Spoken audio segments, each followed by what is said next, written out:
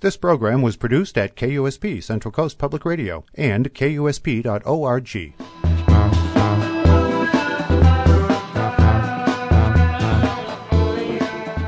Welcome to the 7th Avenue Project. I'm Robert Polly, and I'm still thinking about an issue that I've delved into on past shows, and I'm going to do it again. Topic being wealth in America, how it's produced, who's got it, who doesn't, and how we regard it in this country these days during this great recession we're in. Well, my guests on the show today have spent a lot of their lives pondering the very same subjects. Both are wealthy heirs born into very rich families. Both came to question their good fortunes, wonder about their uncommon wealth in relation to the commonwealth, and both came around to advocating for what they call a fairer economic system. I'll tell you about the second guest when the moment arrives, but first things first, part one of the show, a conversation with Jamie Johnson, as in Johnson & Johnson. You know, the folks who gave us Johnson's baby powder, Band-Aids, Tylenol, and half the other items on the drugstore shelves. Well, Jamie's from that family, one of the richest in the U.S. And he has long been bemused by the privileges of the highborn like himself, by cultural attitudes toward wealth, and by the disparities of rich and poor in America. He has become a documentary filmmaker, and his films examine these subjects. The first was Born Rich, about the lives of wealthy heirs, and the second was The 1%, about the wealth gap in America. I spoke to Jamie by phone and got down to dollars and cents immediately. What is your net worth? Well, I'm a double-digit millionaire, and that's, really as specific as I get with it. But that's what it is. In asking that, I got to admit that I felt very impolite, and I noticed you hesitated with the answer. Is there a lot of inhibition around that? I think there is some inhibition around it. I've gone out of my way to try and suggest that I think people should talk more freely about wealth, and I really think they should. As it stands, though, it's still a topic that's a bit taboo and makes people generally uncomfortable. There's some social awkwardness that goes along with it. I'm not entirely immune to it myself, although I've noted it in the films I've made. Why do you think the taboo? Well, I think a lot of it has to do with issues of inequality that aren't entirely sorted out in our society. I think that, historically we've had this concept of the American dream and this idea of a meritocracy, and that's not always entirely accurate. So I think that affects social attitudes towards discussing wealth and money. Do you think also that there's something a little lurid, or prurient in the way people ask that question sometimes? I mean, as I was thinking about asking you, what is your net worth? And that's something I don't ask people normally. I was thinking about the kind of motives that go along with a question like that, like envy, jealousy, a certain kind of voyeurism. I don't know. Do you feel like that coming from people sometimes when they talk to you about your wealth or your family's wealth? I don't know. It's hard to say what piques people's interest about wealth. It certainly fascinates me. I mean, I spend a lot of time thinking about it and how it affects our larger culture. Why exactly? I mean, I have some basic ideas about that, but I couldn't nail down a real specific answer for that. Mm-hmm. Well, you've made 2 documentaries about the lives of the wealthy, but it strikes me that there are a lot more documentaries about the poor than there are about the rich. And I mean real documentaries. I don't mean the kind of tabloid fare that we normally get about the rich. I mean real questioning documentaries. I agree. Why do you think that is? Well, access is an issue. Yeah. You had a lot of difficulty getting access, despite your family ties and the fact that you're an insider in the world of the rich. You had a hard time getting people to participate in these documentaries. I did. I reached out to a lot of people who said no, and it took more than 2 years to make both of the films that I made, largely because people were resistant to talking about wealth on camera. In the first of your films, Born Rich, which is about younger generation of heirs and heiresses, including yourself and a number of friends and acquaintances of yours, you did get a number of people to participate, some of them pretty well known, or from very well known families. What did it take to persuade them? Well, many of them weren't resistant. There were a few that I asked very directly, and they responded enthusiastically, and they still really appreciate having the opportunity to discuss the subject in a documentary, and they stand behind their comments, the comments that they made. On the other hand, at least one of them sued you afterwards.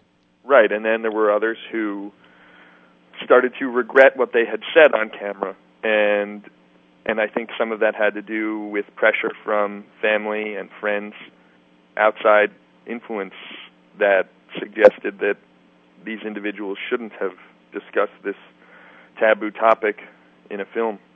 Your own family put some pressure on you, too? Well, largely my father. He was raised to believe that it's impolite to talk about money. That was a big part of his upbringing. So he was resistant to the filmmaking process. He seems uneasy, but he seems like a good sport in some ways, willing to even say that, on camera. Yeah, it's interesting. He always went far enough to say it on camera. I mean, he could have avoided that. Yeah. And it seems that he almost wanted to participate in some way, but there were limitations.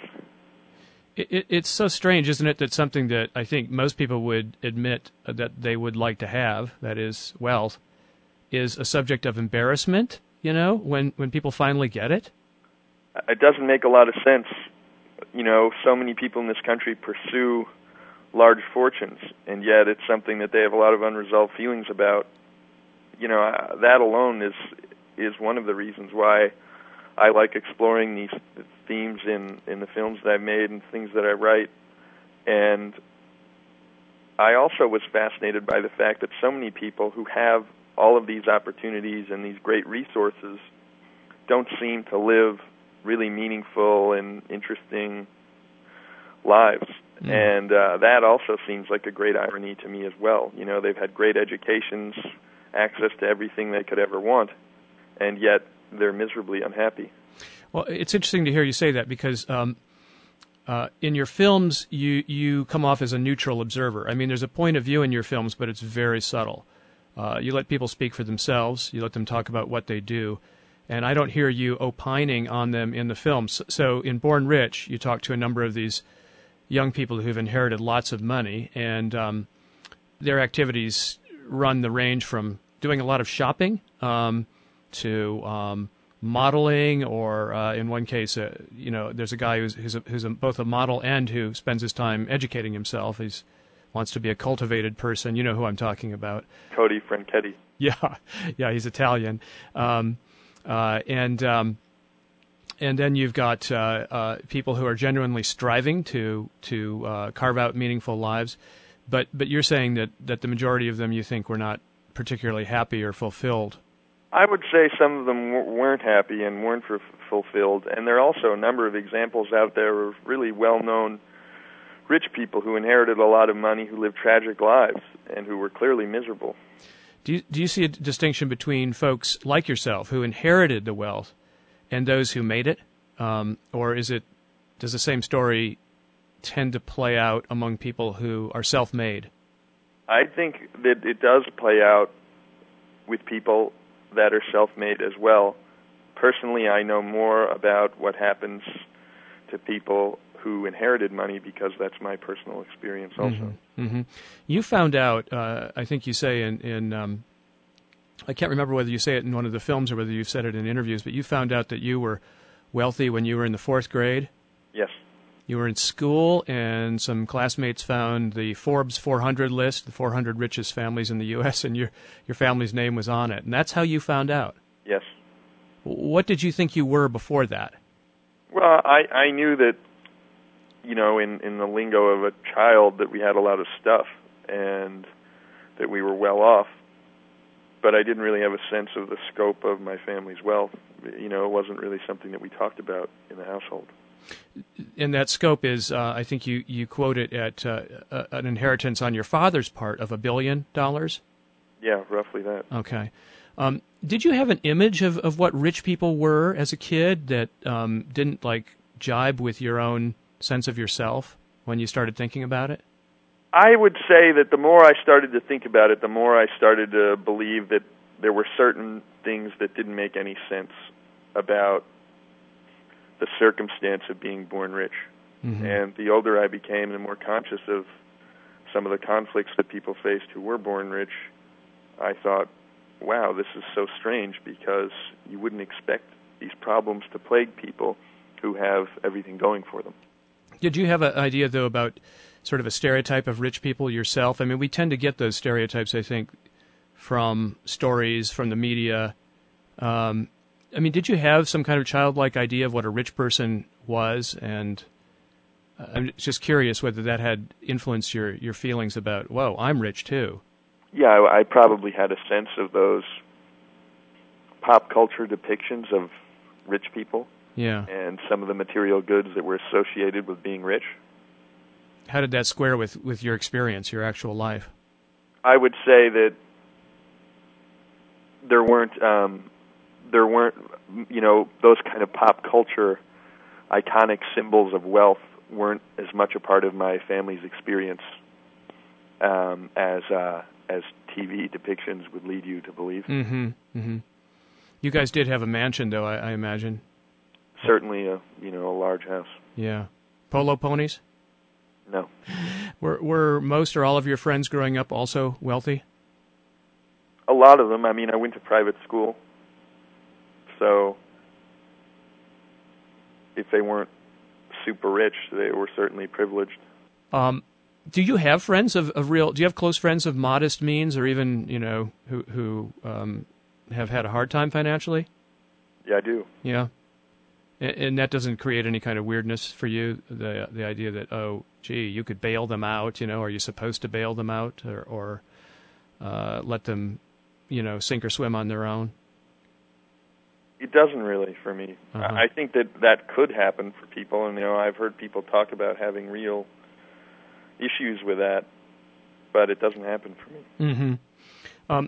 Your second film, The 1%, gets its name from a statistic that you quote that, at least at the time of the film, according to some sources, the top 1% of the wealthiest Americans had 40% of the total wealth in the country.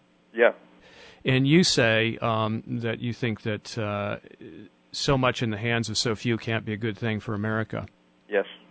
Why don't you tell me why you think that's true? And I know that you talk to people who would disagree with you. I did, yeah. I think concentrations of wealth and increasing concentrations of wealth are problematic for societies. I think historically you can look back at the record and identify examples where when extremes between rich and poor have gotten excessive, it's a bad thing for the overall culture, and it makes society vulnerable to all kinds of internal dysfunction that they might not otherwise face. When I made the film, the gap between the rich and poor was growing, and we also had a president in the White House who was creating a number of tax policies that supported economic growth for the rich disproportionately. And I felt that was particularly problematic. You're talking about George W. Bush. And, of course, that trend has been going on for a while, even prior to his administration. Sure. With, apparently, the support of many, many voters, maybe the majority of voters. People will argue on that, but voters did, after all, elect presidents who pushed those policies. How do you understand a majority or a near majority of Americans who support policies that don't necessarily enrich them? Yeah, it's a strange thing. I feel that sometimes people vote for policies that work against their best interest. What is your view toward to rectifying what you see as an imbalance? Well, I think a more progressive tax structure is a great idea. At the same time, I think that, Obama's hesitation to increase taxes while the economy is suffering like it is now is probably a wise move. Mm-hmm. Mm-hmm. Among the young people you interviewed in Born Rich, they talk a lot about their ambitions, or in some cases the problem of having no ambition. You know, when you have a lot of money, you don't really have to work. You talk about that for yourself as well. But I don't think anybody in the film really talks about philanthropy. I mean, wanting to take their power and their wealth and apply it to, helping people. No one really does mention philanthropy. And I think in the case of Born Rich, I interviewed people that were around 18, 19, 20, and whenever I asked them about philanthropy, they would say, well, when I come into more of my family money as time passes, I'll become more philanthropic. In the 1%, I didn't mention philanthropy because in this country, there's a lot of philanthropy. Rich people donate huge sums of money to all kinds of important causes, and it really does wonderful things for our general society and culture. But that doesn't actually seem to be enough. It wasn't solving the problem of the growing wealth gap while I was making the film, and I'm not sure that it is now. Mm-hmm. So then the question becomes, what other steps need to be taken? Did you ever meet anybody? Have you ever known anybody who gives away so much that they end up being sort of middle class as opposed to super affluent? Well, there was one character I interviewed in the film, The 1%, that gave away his entire inheritance. And he renounced all of his family wealth. This is the heir to the Oscar Mayer fortune. Chuck Collins. Chuck Collins really gave it away. Everything. And you show him in his kitchen, and his kitchen is very much middle class. He lives very modestly. How'd you feel about him? I think he's a really nice guy. And, he's an activist. He goes out of his way to argue for a fair economy. And he really lives by the principles of creating greater equality. Yeah, I'm glad you mentioned him because I wanted to talk about him. On the other hand, you have some incidents in both your films. One is where you're interviewing Paul Orfalea, who's the founder of Kinko's. And he's sitting on a park bench. He's already said, I think, that not only does he like having as much money as he has, which is a lot, but he wants to make a lot more. And just almost as if on script, a homeless guy approaches his park bench and starts, talking. And Paul Orfalea flips him, a $1 bill? Is that right? Yeah, he gives him a small amount of cash. I think he gives him $1. And then says to you, he gave it to him so he would go away. Yes. How'd you feel about that? Well, I have a few different things to say about that. On the one hand, I think that it really, and I included it in the film because I think there is a tendency in general on the part of the rich to ignore problems of inequality that plague society. And I thought that incident spoke to those issues. Paul, in the film, I realized after I had created the final cut, was highly criticized for being someone who's extremely selfish and a bad person. And I actually don't hold that view of Paul. And I didn't anticipate very well that that's what people would think about him after watching the film. He's a self-made guy, and he is aware of his position of privilege, and he's also, at the same time, unashamed to say that he wants more money. In the context of the film, I suppose that created a number of angry reactions. It wasn't necessarily my intent. Mm-hmm. Mm-hmm.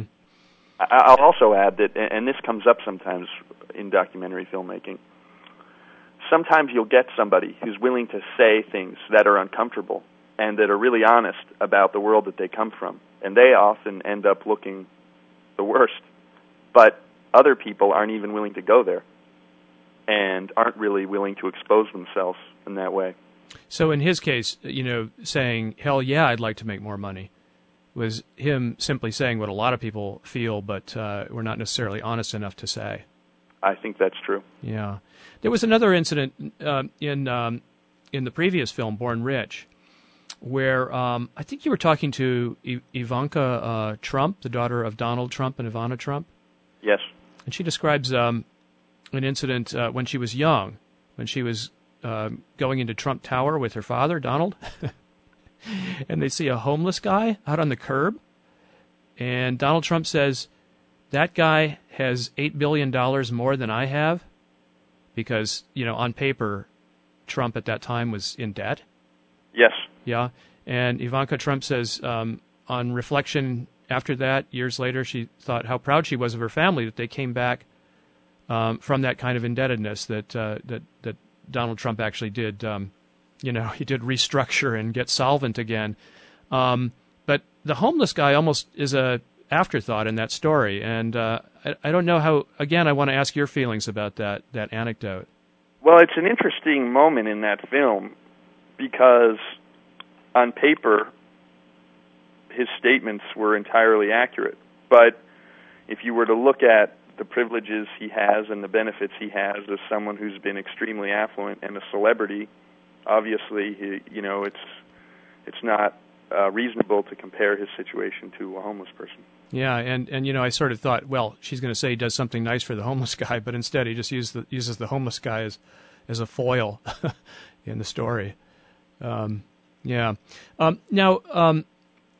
the consequences of even talking about this stuff are brought up in the film, in both films, and especially I think in the 1%, where, for instance, Nicole Buffett, granddaughter of Warren Buffett, participates in the film, but he found out about her participation, and simply because she was talking about being wealthy, and not in a horribly critical way. I mean, not in a. She wasn't, as far as I could tell, she certainly wasn't slandering him, but he found out and he cut her off. I mean, he disowned her. Yes.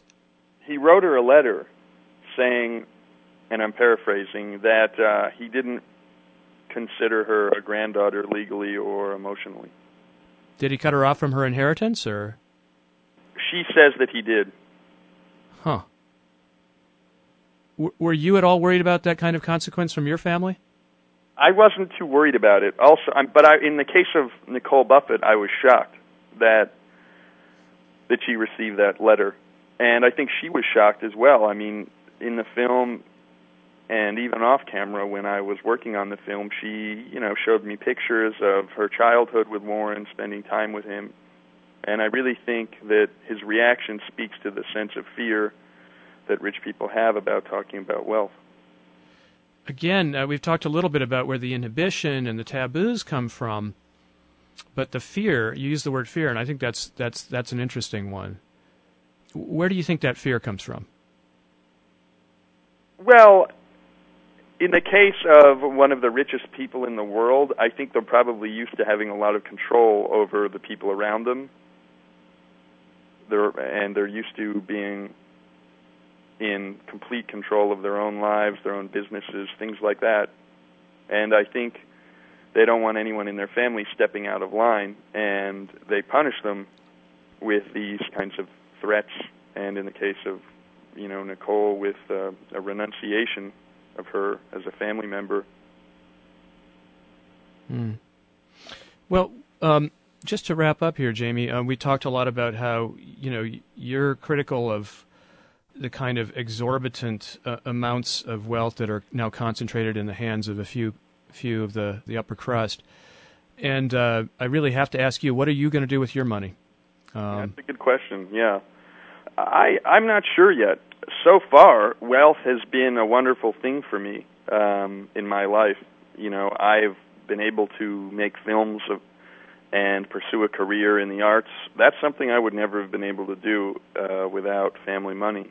I also had a great education. I've been able to travel. So for me, I feel like my inheritance has really provided me with a number of opportunities to enrich my life in ways that I wouldn't have been able to otherwise. Across the board, in terms of people holding large sums of wealth, I think inequality has always existed. I think increasing inequality is a real danger. I think that if you have the gap between the rich and poor growing, I think that is something that can really injure your society. I think that America was at its best when we had a growing middle class that was growing at an extremely rapid rate. And I think that it's, the obligation of politicians and the rich as well, because they have a great amount of influence to try and get back to that place where we have a strong, thriving middle class. So how do you see yourself as getting involved in that effort? I mean, do you see yourself going in a political direction, trying to apply your influence through the political process, or do you see yourself remaining kind of a documentarian? While I was making the 1%, I would often ask some of the incredibly intelligent people I interviewed, Nobel laureates, former cabinet members, things like that, what do you think someone in my position should be doing to address the problem? And they would say, you should be making a film. And I'd say, yeah, but I'm already doing that. What else? And no one had a great answer. And I thought, interesting. Wow, this really shows you that this is such a complex and messy problem that, the most distinguished scholars in the world really don't have clear-cut solutions to address this problem. So are you going to make another film? I'll continue making films. I'm looking forward to getting involved in fictional filmmaking because I think in some ways, it's honest and it can be even more honest at times, I think. So, but yes, I'm definitely going to continue making films. It's funny you say that fictional filmmaking because they're really, I would say that the very roots of popular film are in class struggle. Charlie Chaplin and many of the early silent films were all about the struggle of the poor and the downtrodden. So film has been, at least at various phases in history, a huge way of expressing all this. And there's the fact that during the Great Depression, there were a number of films made about wealth and the rich, and that even though people were really struggling at the time, they went out of their way to pay for movie tickets for films that were primarily about upper-class lifestyles. That's true. During the Depression, a lot of fantasy films. I noticed that the Wikipedia article about you describes you as an American film director, heir, and socialite. Does it? Yeah, it does. How do you feel about that? I guess I feel okay about that. I mean, it's not an inaccurate statement. I enjoy being sociable, and I live in Manhattan. So, if I go to parties or events, and that means I'm a socialite, then I'm also a socialite. It doesn't say socialist. Right. Well, that probably wouldn't be accurate either. All right. Well, Jamie, thank you a whole lot for your time today. Thanks so much. That was Jamie Johnson, documentary filmmaker with 2 films to his credit so far, Born Rich and The 1%. And this is the 7th Avenue Project. I'm Robert Polly. Today we're doing another in our ongoing series of shows on wealth in America from a variety of perspectives. In this program, looking a gift horse in the mouth. I'm talking to the heirs of large family fortunes who came to question their own advantages and the way wealth is distributed in this country. Now, as you may have heard in that last interview, Jamie Johnson and I spoke briefly about Chuck Collins, who, like Jamie, was born into a top-tier brand-name family, and who came to wonder at his birthright and later became a campaigner for economic equality. Now he's a senior scholar with the Institute for Policy Studies, and he heads up an initiative called Wealth for the Common Good. I got in touch with Chuck Collins to hear his story. Well, Chuck, thank you for joining me today. Thanks for having me. Before we get into broader issues of wealth and inequality in the U.S., I just wanted to learn a little bit more about your background. You were yourself an heir to a sizable sum? Yep, I was born on third base. And did you think you'd hit a triple? No, I did not hit a triple. I just was born there, I grew up in the Midwest. I was connected to a big meatpacking fortune in the Midwest, and grew up in a privileged suburb of Detroit. And but I guess at a young age, I remember in Detroit in 1967, I was 7 years old. Was when the riots erupted, and that's when I sort of started to ask my parents questions that, not everything is hunky dory, and not everybody lives as fortunate as we do. so at a very early age was planted the seed that too much inequality is not a good thing. So we should say what family you're a member of and why it was wealthy? Well, it was an Oscar Mayer meatpacking company, so over multiple generations it became a very successful brand. And then in the early 80s, the company sold. This family business sold out to one of the big conglomerates. So that expanded the family wealth pie. You are a great-grandson of Oscar Mayer himself? Yep. Okay. So you started asking questions after the Detroit riots, and what came of that in your life? Well, I think that as I grew older, I just came to understand how the class and race system in the U.S. worked, and then as when I graduated from high school, I worked for a number of years in Worcester. I went to college. I worked for Catholic Relief Services in Central America. I just sort of got a global understanding of the inequalities. I also, benefited from that multi-generations of wealth and, had an enormous wind at my back. And I think that got me thinking about, just how much of a head start should anybody have in a society that tries to be democratic and have equality of opportunity. And by the age of 24, I was pretty much at the point where I thought, well, I've had a sufficient head start. I think I'll pass on the gift that I got, and so I gave away the inheritance I had at that point. You gave it away in what way? Oh, I gave it to a number of foundations that were committed to equality of opportunity, expanding education, and economic fairness. By giving it away, did you leave yourself with essentially zero? Did you have to start from scratch then after college? Yeah. I basically was living in a kind of a Catholic worker community, which was inspired by, Dorothy Day and others who were committed to living very simply. So, yeah, I was also in my mid-20s. Things were pretty black and white, and I didn't want to leave much in the way in doubt. So, for me, it was a question of, making my own way. So after that, what direction did your career take? Well, I worked for about 10 years as a community organizer, working on issues of access to affordable housing. I worked with mobile home park tenants to organize so they could purchase their parks and own them as resident-owned cooperatives. And I think it was probably in the late 80s, early 1990s that it was becoming really clear that the disparities of income and wealth were growing in the U.S., and I started to read and study and talk to people about that, and took an interest in why is it we're pulling apart as a society, and met up with a number of other people and together founded an organization to kind of do education and policy work around the disparities of wealth called United for a Fair Economy.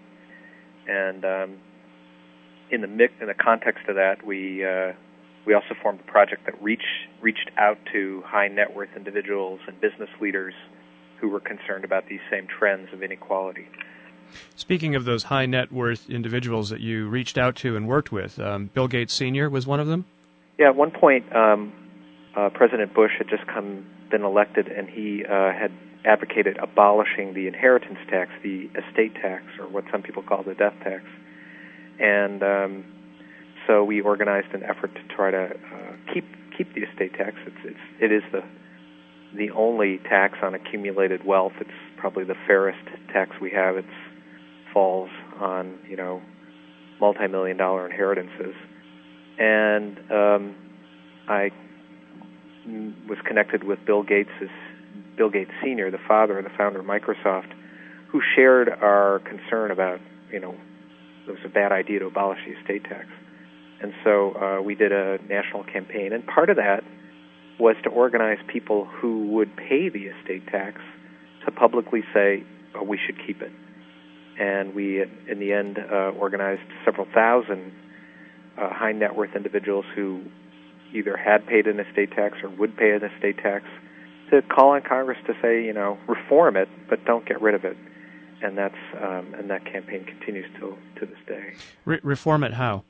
At the time, in 2001, the amount of wealth exempted by the tax was about $670,000. And from our point of view, it was fine if the amount of wealth exempted by the tax was increased. The original intent of the estate tax was to be an anti-dynasty tax, right? To prevent the concentrations of wealth. So, somebody has $600,000, $800,000 in net worth. It may be that they just own a home in California. It's not that they are substantially of the powerful wealth class. Mm-hmm. So, from our point of view, the estate tax should fall on the 1/3 of 1% of the wealthiest inheritances, not on the just wealthy coastal homeowners. Mm-hmm. And I guess that you and Bill Gates Sr. and others that you worked with are credited with helping to defeat that repeal of the estate tax, at least for the time being. Well, if we're credited, it's a little exaggerated. I mean, I think we played a part, and we certainly helped change the conversation, because I think most people didn't know what the estate tax was. There was a very powerful, organized, conservative movement to abolish the estate tax, and part of their strategy was to get everybody to think they owed it. The fact that we got our folks involved helped educate the public. Probably the thing that in the end kept it from going away is that we have this fiscal crisis with trillions of dollars of debt that we've accumulated. So, and we also made the argument during 2002, 2003, 2004 that cutting taxes for the rich during a time of war was historically unprecedented. Through U.S. history, during times of war, there's a real push to have some sense of shared sacrifice and to conscript wealth, to tax wealth, to help pay for war. And here, under President Bush, we were cutting taxes on the wealthy and at the same time seeing the sons and daughters of working-class Americans coming home in coffins. I mean, it was just grotesque.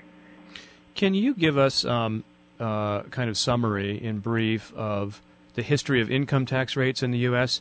You just referred to Bush-era tax cuts, which, according to a number of statistics, were tilted in favor of the wealthiest Americans. Can we go back in time a little bit and look at how the level of taxation has seesawed through the years? Well, I'll try to give the quick picture, and if I'm blathering on too long, jump in. But basically, think a century ago, we were in the first Gilded Age in the United States. The country, we'd been through the Industrial Revolution, and there's tremendous fortunes had grown up. Think of the Carnegies and the Rockefellers and the great robber baron and resource-based fortunes. And at that point, there was no federal income tax. There was no federal inheritance tax. But there was a movement, the populist movement and the urban progressive reformers, who were pressing for the creation of an income tax. And it required a change in the Constitution. The 16th Amendment created the income tax. And it got a push also from the fact that we were going into World War II. And most revenue came from excise taxes and essentially, sort of taxes on trade, which tended to be more regressive, meaning that they were paid disproportionately by lower and middle-income working people. So the push for an income tax and an estate tax, inheritance tax, was to tax some of these great concentrations of wealth and have them contribute their fair share to the revenue system. So the first income tax fell on the top 5% of income earners. And again, in 1916, 1918, the first inheritance taxes came into being. And by the way, Chuck, you said this was the onset of World War II. You meant World War I. I'm sorry, World War I. Right. Thanks for clarifying that. So sure. World War I was really the context for the establishment of the income tax and the estate tax. So then going into the Depression, there was a push to make the tax rates much more steeply progressive. During President Roosevelt's second term, he campaigned for raising taxes on the top. and increased the top tax rates and the income tax rates. During World War II, when there was really an enormous need for revenue, the tax base was expanded to affect many, many more working Americans. Irving Berlin wrote a propaganda song during World War II called I Paid My Income Tax Today. Oh, really? One of the verses goes, I see that bomber in the sky, Rockefeller paid for it, so did I. And the idea was everybody's paying, so that income taxes worked their way down the economic ladder. It wasn't just the rich that paid income taxes at that point, but lower wage earners as well. But so coming out of World War II, we had a very progressive income tax system. Under Eisenhower, 1955, the top tax rate on incomes on the equivalent of over $2 million today was 91%. Now, there were a lot of loopholes, but basically the super rich effectively paid about half their income in income taxes in the late 40s and 1950s and into the early 60s. Mm-hmm. And essentially we taxed ourselves at progressive rates, and we made big, bold investments in things like infrastructure, the GI Bill that expanded education opportunity, fair, housing, home ownership for a fifth of the population. Public universities. These were all large social investments, as well as like infrastructure, electric systems, highways, water, electrification, things that really were investments in expanding prosperity and shared prosperity. And really from 1950 to the mid-70s, we had the golden age of the expansion of the U.S. middle class, thanks in part to a progressive tax system that was invested in a way that gave people access to wealth building, home ownership, and education. Of course, some folks looked at that as not a golden age at all, but an oppressive age of government overspending and overreach, yeah? In retrospect, you will hear, the Ayn Rands of the world will talk about how the New Deal was, choking away. But there was a pretty broad consensus, including among business leaders, that progressive taxes was the price you pay to live in a healthy, civilized community. And I should jump in and just say, the definition of progressive tax is a tax rate that goes up with income. So the higher your income, the higher the percentage. Yeah, based on your capacity to pay. The greater your capacity, the greater percentage you may pay. Okay. As opposed to regressive, which is most state and local taxes, sales taxes, liquor taxes, cigarette taxes, property taxes, tend to be more regressive, meaning the lower your income, the higher percentage you tend to pay. Mm-hmm. So recent history is, I guess you could say, in the early 80s, Ronald Reagan came in. He campaigned on cutting taxes, but there was really a tax rebellion in the late 70s, a whole movement, organized movement around cutting taxes.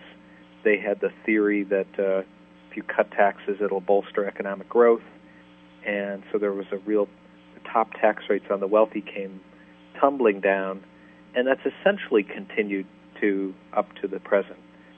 With a very short period where President Clinton in his first term raised top income tax rates modestly, never back to what they were prior to Ronald Reagan, though. So, and under President Bush, we saw the top tax rates coming down, down, down. So if you want to look at it compared to, say, the 50s to the present, the tax obligations of the super wealthy have gone down by half.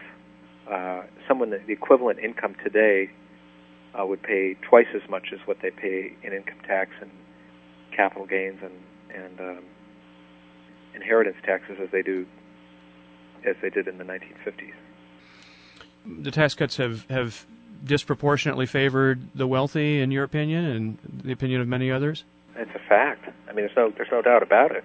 Most of the tax cuts in 2001 and 2003, the vast dollar amount of them went to households with incomes over $1 million. $700 billion in tax cuts flowed to the top, 1% of earners in between 2001 and 2008. So That's a big tax giveaway, and it essentially was just added onto the debt. We just added it on. We just borrowed to pay for those tax cuts. We borrowed for the war. We borrowed for these bailouts, Wall Street bailouts. We're basically borrowing and squandering as opposed to taxing and investing. Now, when President Obama, during his campaign, was touting some reforms to taxation that would result in increases in taxes to people with incomes of $250,000 a year and over, he was really essentially talking about a return to tax rates that were equivalent to those during the Clinton administration, mid-'90s? Yep. Is that right? So he wasn't talking about rolling the clock all the way back to, say, the 80s, the Reagan years. We're talking about a 4.6% increase in the income tax on households with incomes over $250,000. That's essentially what he's saying is, I'm going to let the 2001, 2003 Bush tax cuts expire. Mm-hmm. They are going to expire in 2011. Mm-hmm.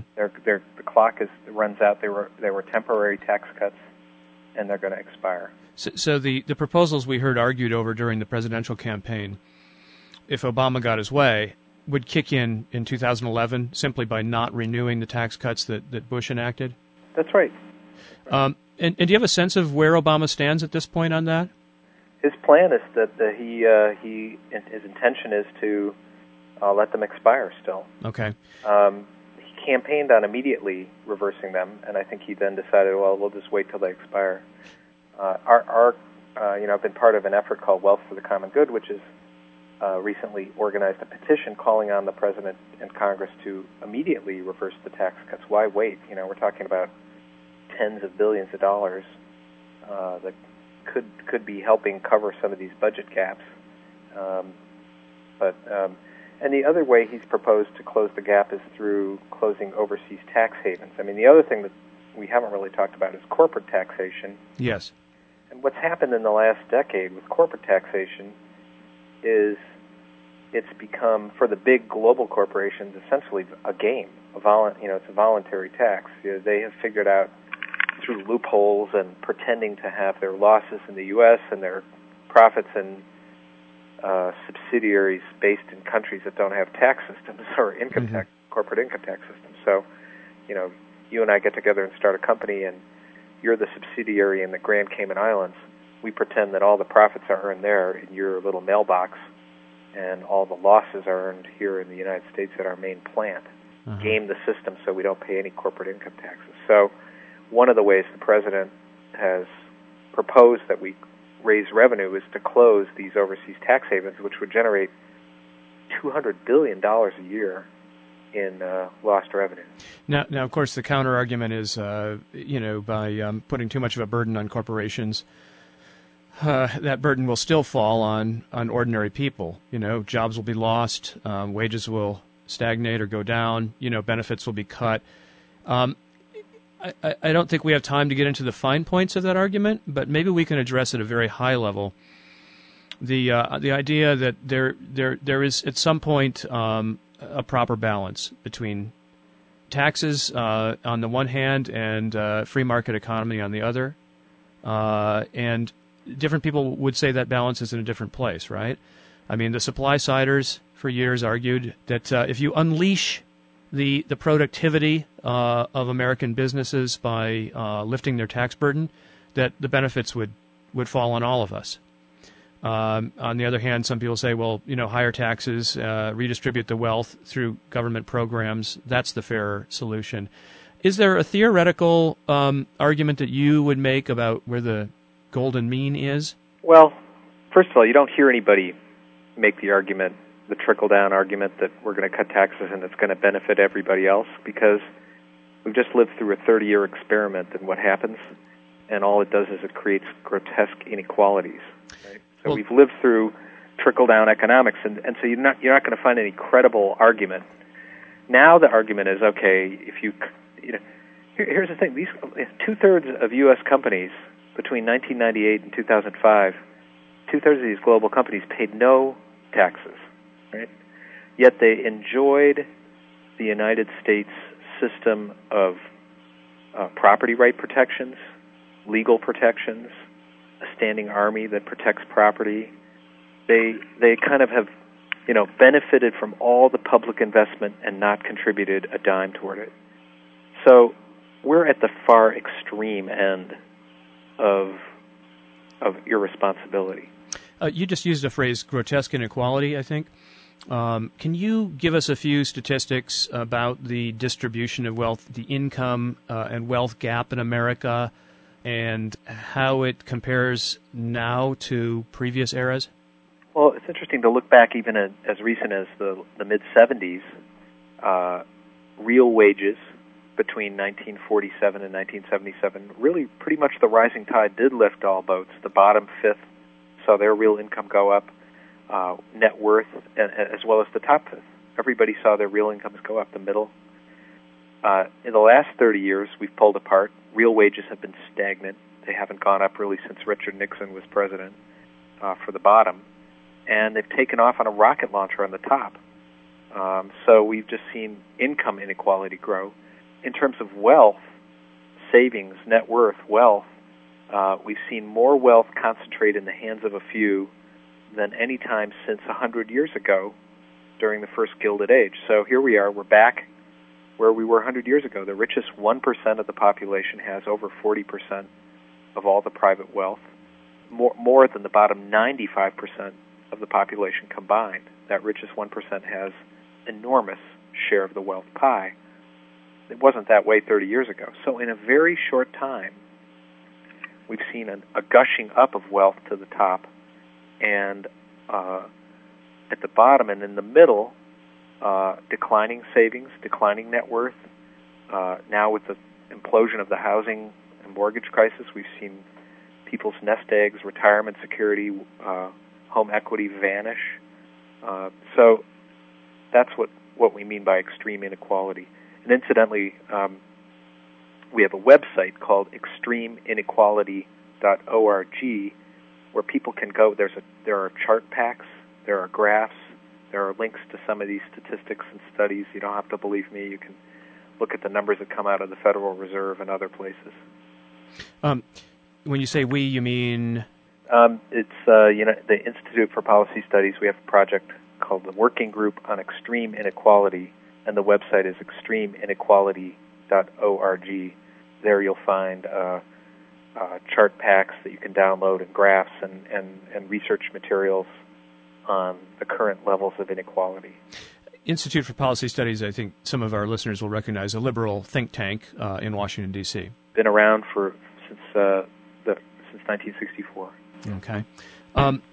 Now, getting back to that question about an ideal mean, would you agree that taxation can go too far and stifle innovation, incentives, productivity, and all of that? Is there a feeling that there is a proper level of taxation and beyond which we shouldn't go? Well, I think 100% tax rate would be a bad idea. Oh, you're a real moderate, are you? Well, let's that might be a disincentive. But we're pretty far from that point. And here, this is where mythology and reality are really pretty different. I've interviewed hundreds of entrepreneurs, of people who've started businesses, people who would be considered successful and wealthy in by any means in the business press and the economy. If you actually talk to them about these issues of taxation, tax rate, it doesn't change behavior at even very, very steeply progressive tax rates. Now, remember, the economic growth rates in the 50s and 60s in this country were unparalleled. And yet we had, and businesses were starting, and there was all kinds of economic activity. We had very steeply progressive tax rates. But I'm just curious to know, in your heart of hearts, what do you think the ideal tax system would be? I mean, not the most politically viable, but what do you think would be perfect? Well, I think we would do some things that happened under President Reagan, which was we eliminated, in 1986 during the tax reform, we eliminated lots and lots of loopholes and all the ways in which privileged individuals and corporations game the system and shifted taxes on to working people and small businesses. So you close a lot of loopholes. Then the question is, at that point, if you if you've closed a lot of loopholes, maybe the rates don't have to be so high, but we should still have progressive rates. I guess I would argue quickly that we should have an income tax on incomes over $1 million that approaches a 50% rate, meaning that every dollar over $1 million is taxed at a 50% rate. Wealth, inherited wealth, should be taxed, and it probably should be a progressive system. So if you're passing on, $2 million, maybe there isn't an inheritance tax. But if you're taxing on $2 billion, you have a fairly steeply progressive inheritance tax. And I would say, again, up to 50% and maybe even higher on super fortunes. Because here's the thing. When we allow great concentrations of wealth and monopoly power to aggregate as they have, it undermines economic health for everybody. And it's just bad for a democratic, self-governing society to have these great concentrations of wealth and power.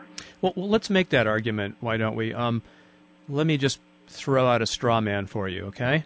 One argument against really pronounced inequality is that sooner or later the poor will rise up and revolt, or that crime and other forms of social unrest will increase and society will fall apart.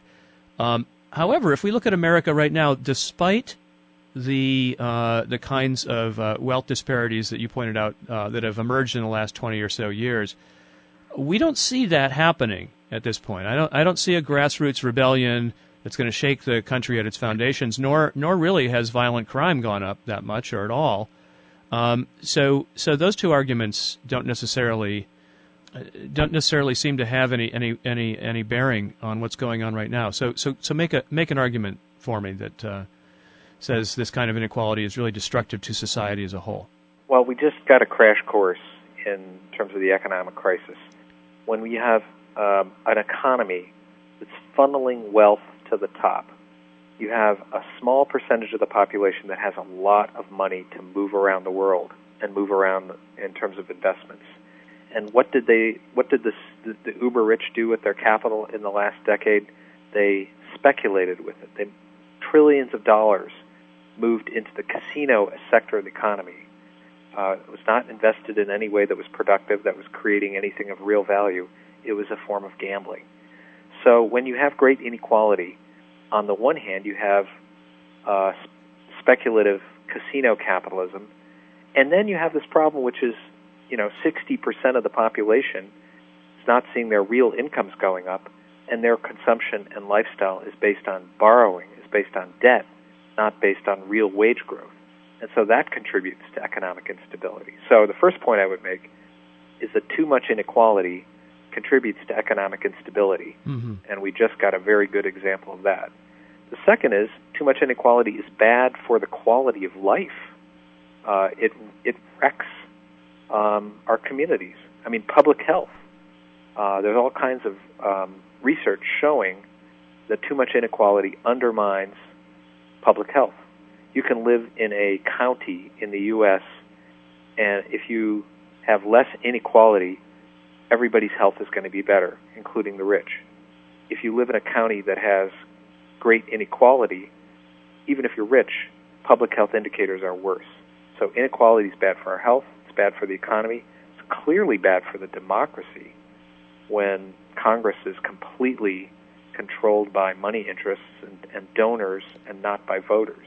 And I would argue, though, that in terms of the rising up and marching in the street situation, you have a lot of very stressed out, ground down people who are working 2 jobs, 3 jobs, borrowing just to try to keep their lives together.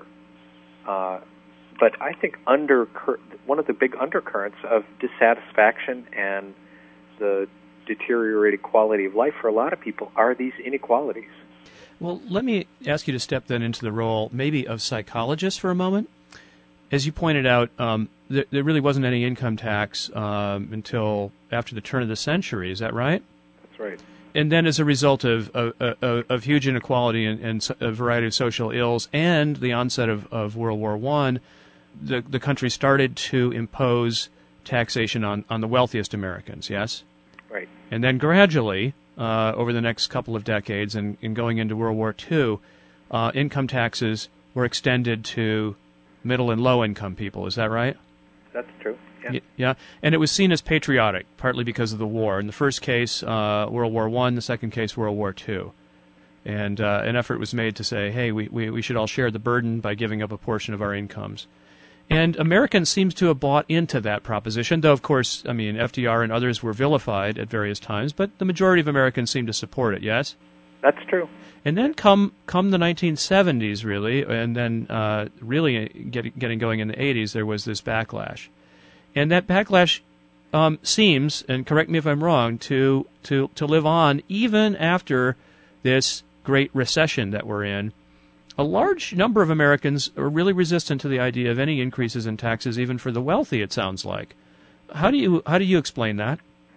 Well, first of all, it's just not true. The polling shows that people at this point today support increased progressive taxes on the wealthy and the making of long overdue investments in education, retrofitting our energy system, healthcare. There's a lot of noise to the contrary, but the reality is most Americans, including wealthy Americans, believe that the system should be rebalanced. What do the polling numbers show exactly? Oh, at this point, it's like 60 to 70% support increased income taxes on household incomes over $250,000. So wildly popular. By the way, 52% of people with incomes over $250,000, right? The folks who voted that would pay these taxes, 52% of them voted for Obama. There's never been a higher percentage of higher income households voting for a Democratic president who campaigned on raising taxes on them. Yet they voted for him. We voted for President Obama. Why? Because almost everybody recognizes, where's the money going to come from? We basically are just borrowing money. We're not taxing ourselves. Anybody who looks around honestly sees the price we're paying in terms of public disinvestment in infrastructure. I'm not saying that there aren't real feelings. I'm just saying that it's an organized, amplified, 20% of the population that is going to oppose any tax any time. But they by no means reflect the vast majority of people. Am I wrong, though, in getting the impression that even if you're correct that that's really only 15 to 20% who are truly, truly committed and driving a campaign against any increase in taxes, that there is this other group of Americans who seem to have some sympathy with that viewpoint, reflected in declining approval numbers for Obama and maybe other kinds of polling? If you ask people, are you for and against a tax in the abstract? People say, I don't want to pay taxes. Do you want to pay taxes on? Do you want taxes on the rich? Someday I might be there. No, I don't want it. So in the abstract, nobody jumps up and down and says tax me. But if you get people into their civic mindset, which is okay, here's the situation. We got a $9 trillion debt. We got bridges falling down. We got an education system that's not preparing our children to participate in the global economy. You can go down the list. They say, how should we deal with this? How should we pay for it? People overwhelmingly say, well, yeah, I personally would pay more taxes, and I support a progressive tax system to pay for it. So, in some ways, maybe we're all two-minded, There is a desire in the United States, I think, to get all the benefits of living with a large, robust, and active government without having to pay for it. But, it's the Walmart mentality. We just want to get something for less, Okay. That said, people who have any kind of civic hat on their head, who are just thinking either as parents, as children of elderly parents, parents of children, who live in communities, who kind of understand the concept of, budget, money in, money out. The reasonable discussion comes around to, and yeah, right now we have to figure out how we're going to pay for it. Come up with what's your plan? What's your alternative? Borrow more? No, we don't. That's not a good idea. Tax working class and middle class people more? No, that's a bad idea. Ask the wealthy who used to pay a lot higher to ante up and pay a sliver more? Seems reasonable. That is the conversation. Why don't we wrap up our conversation by talking just a bit about this initiative that you're spearheading, Wealth for the Common Good? Just briefly tell us what it's about and what its aim is then. Well, it's partly to organize and amplify the voice of the people who will pay these taxes. We call it the coalition of the willing taxpayers who recognize that we need to rebalance the tax system, and people at the top should share in the sacrifice. I mean, some people are losing their jobs, losing their homes, seeing their entire retirement security vanish. We are living in a time of war when in the past, throughout U.S. history, wealthy people's the wealth has been conscripted to help pay for war. Here, the rich are getting tax cuts during a time of war. There's something unseemly about that kind of sacrifice. So our folks are saying, it's reasonable. Not only that, but when I interview them and write up their stories, they understand that part of their wealth came from their hard work, and part of it came from the fact that they live in a country that makes remarkable investments in creating a fertile ground for wealth creation, whether it's our education system or our property law system or the public investments that we've made in the Internet or the GI Bill or the highway system or, go down the list. There are these bold public investments that set the U.S. economy apart. If you hear people whining and complaining, saying, I earned all this wealth by myself, why should I have to pay? Well, if the wealth was all connected to their hard work, let's do an experiment. Let's go to Honduras for 5 years and bring your entrepreneurial hard work there, and we'll see how wealthy you get, assuming you don't break any laws, right? And then come back to the United States and show us what you got. Because the reality is, a larger portion of the wealth that's been created is the result of both the technological investments that we as a society make together, the infrastructure and public investments that we make together, and the hard work of many people, not just the investors and the wealth holders. So our folks just recognize it. It's not that we're saying individuals don't matter. Individual effort matters, and creativity and risk-taking and all that stuff is important and should be rewarded. But let's pay back the society so that other people can have the same opportunities that many wealth creators, wealth builders, successful people had. So you're trying to bring on board in this effort wealthy Americans who say, yes, we want to pay more taxes, or we should pay more taxes. Yep. And how's this going over? I mean, first of all, how do you advocate for this? How do you recruit for this? Do you go and meet up with wealthy individuals and say? Yeah, or there's associations of foundations and networks of donors and business leaders, and we had an article in the Wall Street Journal last weekend, and we got maybe another 50 signers to our call who would owe the taxes, people who would pay the taxes. Anybody, by the way, could go on, sign our petition calling for increasing top tax rates, but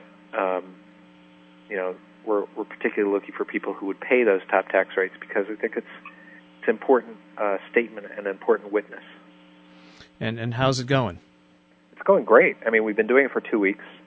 We've got 250 high-income folks, adding a dozen a day, and we're, it's summertime, so it's a little slow, but we're out there putting the word out. And what's interesting is to see the comments that come in, not only from those but from others who say, this is really inspiring to me. It's important to hear that not all wealthy people are just sort of saying, cut my taxes, it's all mine, and I don't owe anything to this society.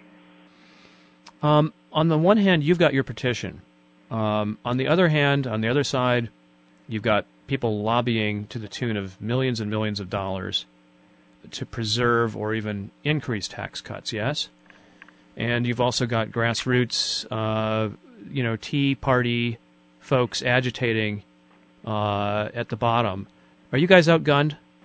Yeah, I would say we're outgunned, but I think that at this stage, our goal is to change the conversation, to first get what I call a new narrative about wealth and success out there, so people understand that even if your goal is to become wealthy and successful, you can't do that in a society where we're dismantling the ladder of opportunity for everybody to participate in the economic health and life of the Commonwealth, if you will.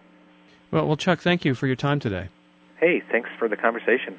Chuck Collins is a senior scholar with the Institute for Policy Studies and director of the program on inequality and the common good.